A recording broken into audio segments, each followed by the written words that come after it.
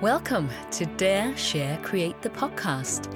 Conversations, concepts and insights from people who have dared to go after their dreams, who share their gifts with the world and who create the life that they want. I'm your host, Elizabeth Valentine, a voiceover artist, singer, speaker and coach.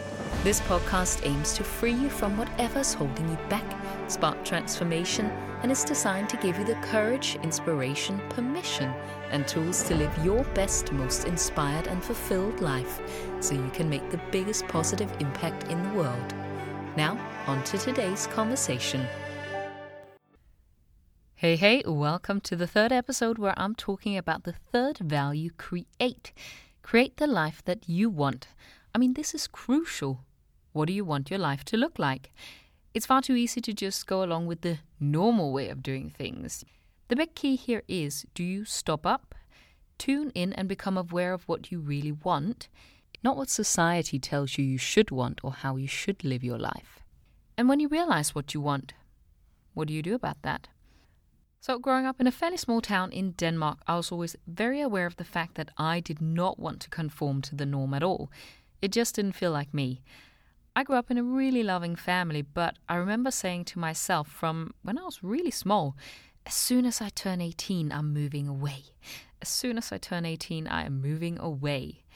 And away used to be, I'm going to Hollywood.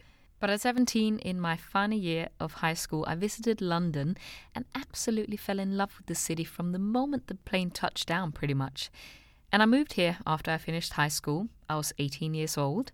And funnily enough, that is 18 years ago this month.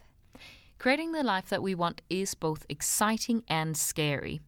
But isn't it Spider-Man's aunt who says, with great power comes great responsibility? You know, if I take responsibility for my life, that's a lot of power in my hands. But at the same time, it is all on me. And how will I know if what I think I want is actually what I want and what will make me happy? Because we don't necessarily know what will really make us happy.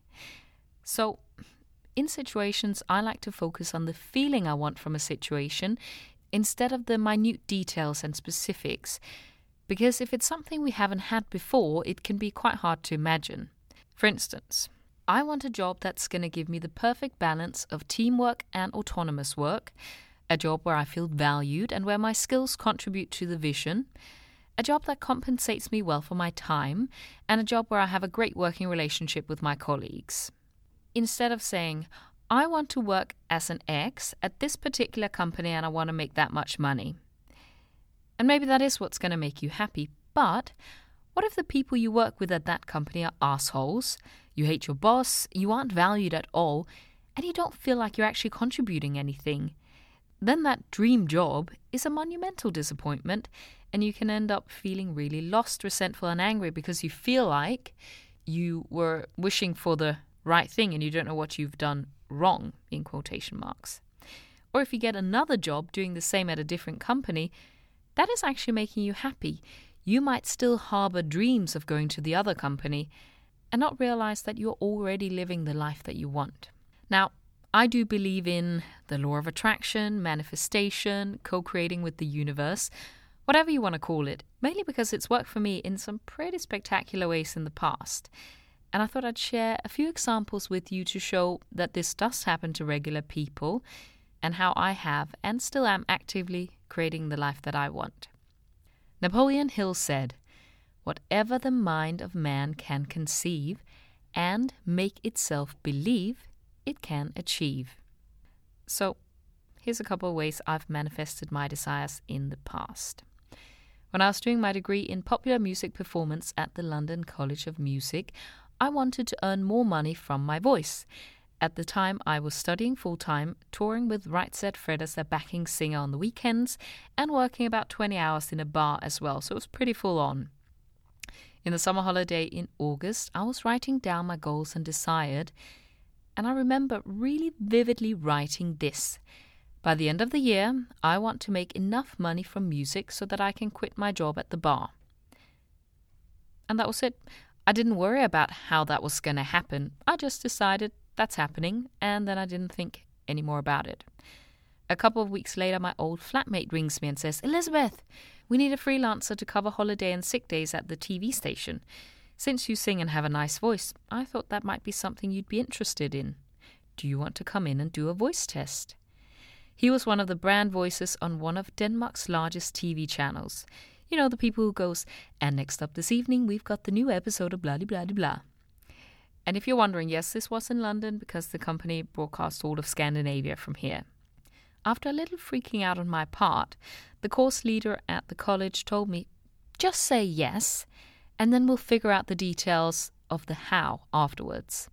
So I did the voice test and they hired me. So well before the end of the year, I was able to quit my job at the bar just like I had envisioned. I just had no idea that that was the way it was going to come true. And by the way, later, an old school friend said to me, "But didn't you always want to be a voiceover artist when we were younger?" And I'd completely forgotten about it. And now it's 2020 and I have been the main brand voice for the channel since 2011. And subsequently, I also work with many more amazing companies. Another time, I had set a pretty ambitious financial target at the beginning of the year.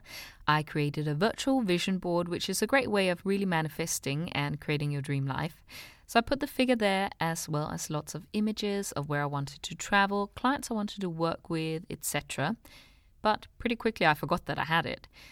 When I was home for my summer holiday in July, I opened the vision board and realized that I wasn't on track to reach my target at all.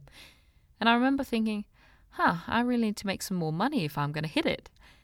I kid you not, 2 days later I get a message on LinkedIn from a lady in the US looking for a Danish voice coach based in London. Lo and behold, at the beginning of September, I was working as a voice and speaker coach for Apple. And just like that, I was back on track with my financial goal. But there are some things that can kind of trip us up. One time I was speaking with my friend Marie about manifestation because she's a rock star in that area and will be on the podcast later in the series. And she said, when you send out a wish to the universe, then it's just your job to sit back and have faith that it's coming. But that's so very hard for us just to have faith. I know that's something I struggle with, being patient. You know, I think, I'm all being patient. But really, I'm kind of jumping in my seat going, come on, why is it not here yet? But it's like this. If you've ordered something on Amazon, you don't keep reordering it whilst you're waiting for it to be delivered. You send the order and then you can relax because, hey, you know it's coming. If you're constantly worrying about it and that it's not here yet, then you're actually sending out a counter-intention because you're focusing on the lack of it. Why is it not here yet? Why am I still single, jobless, in debt, whatever it might be? And now you're no longer resonating with the vibration of what you're trying to attract. And then you're wondering, well, why is it not coming to you? Another thing that I've noticed is when you ask people what they want, they tend to just tell you what they don't want and focus on what's wrong with what they have now. If that's you, try and look for the opposites and frame it in the positive.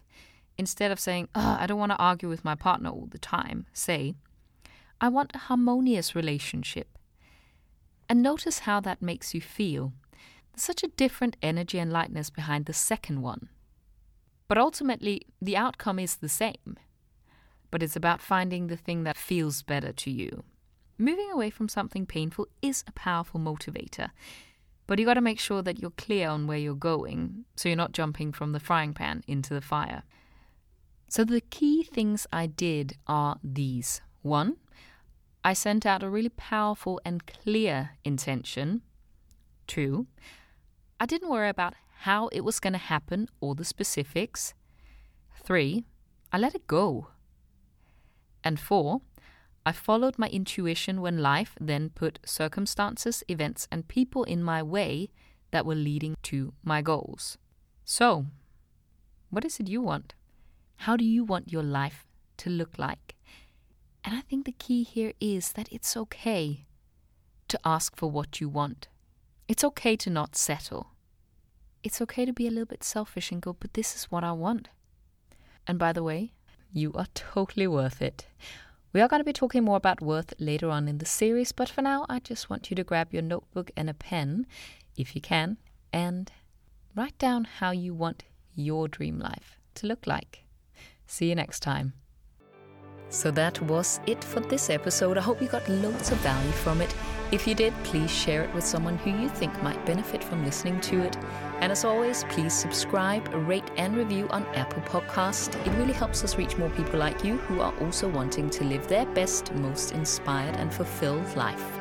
So, till next time, keep daring, keep sharing and keep creating.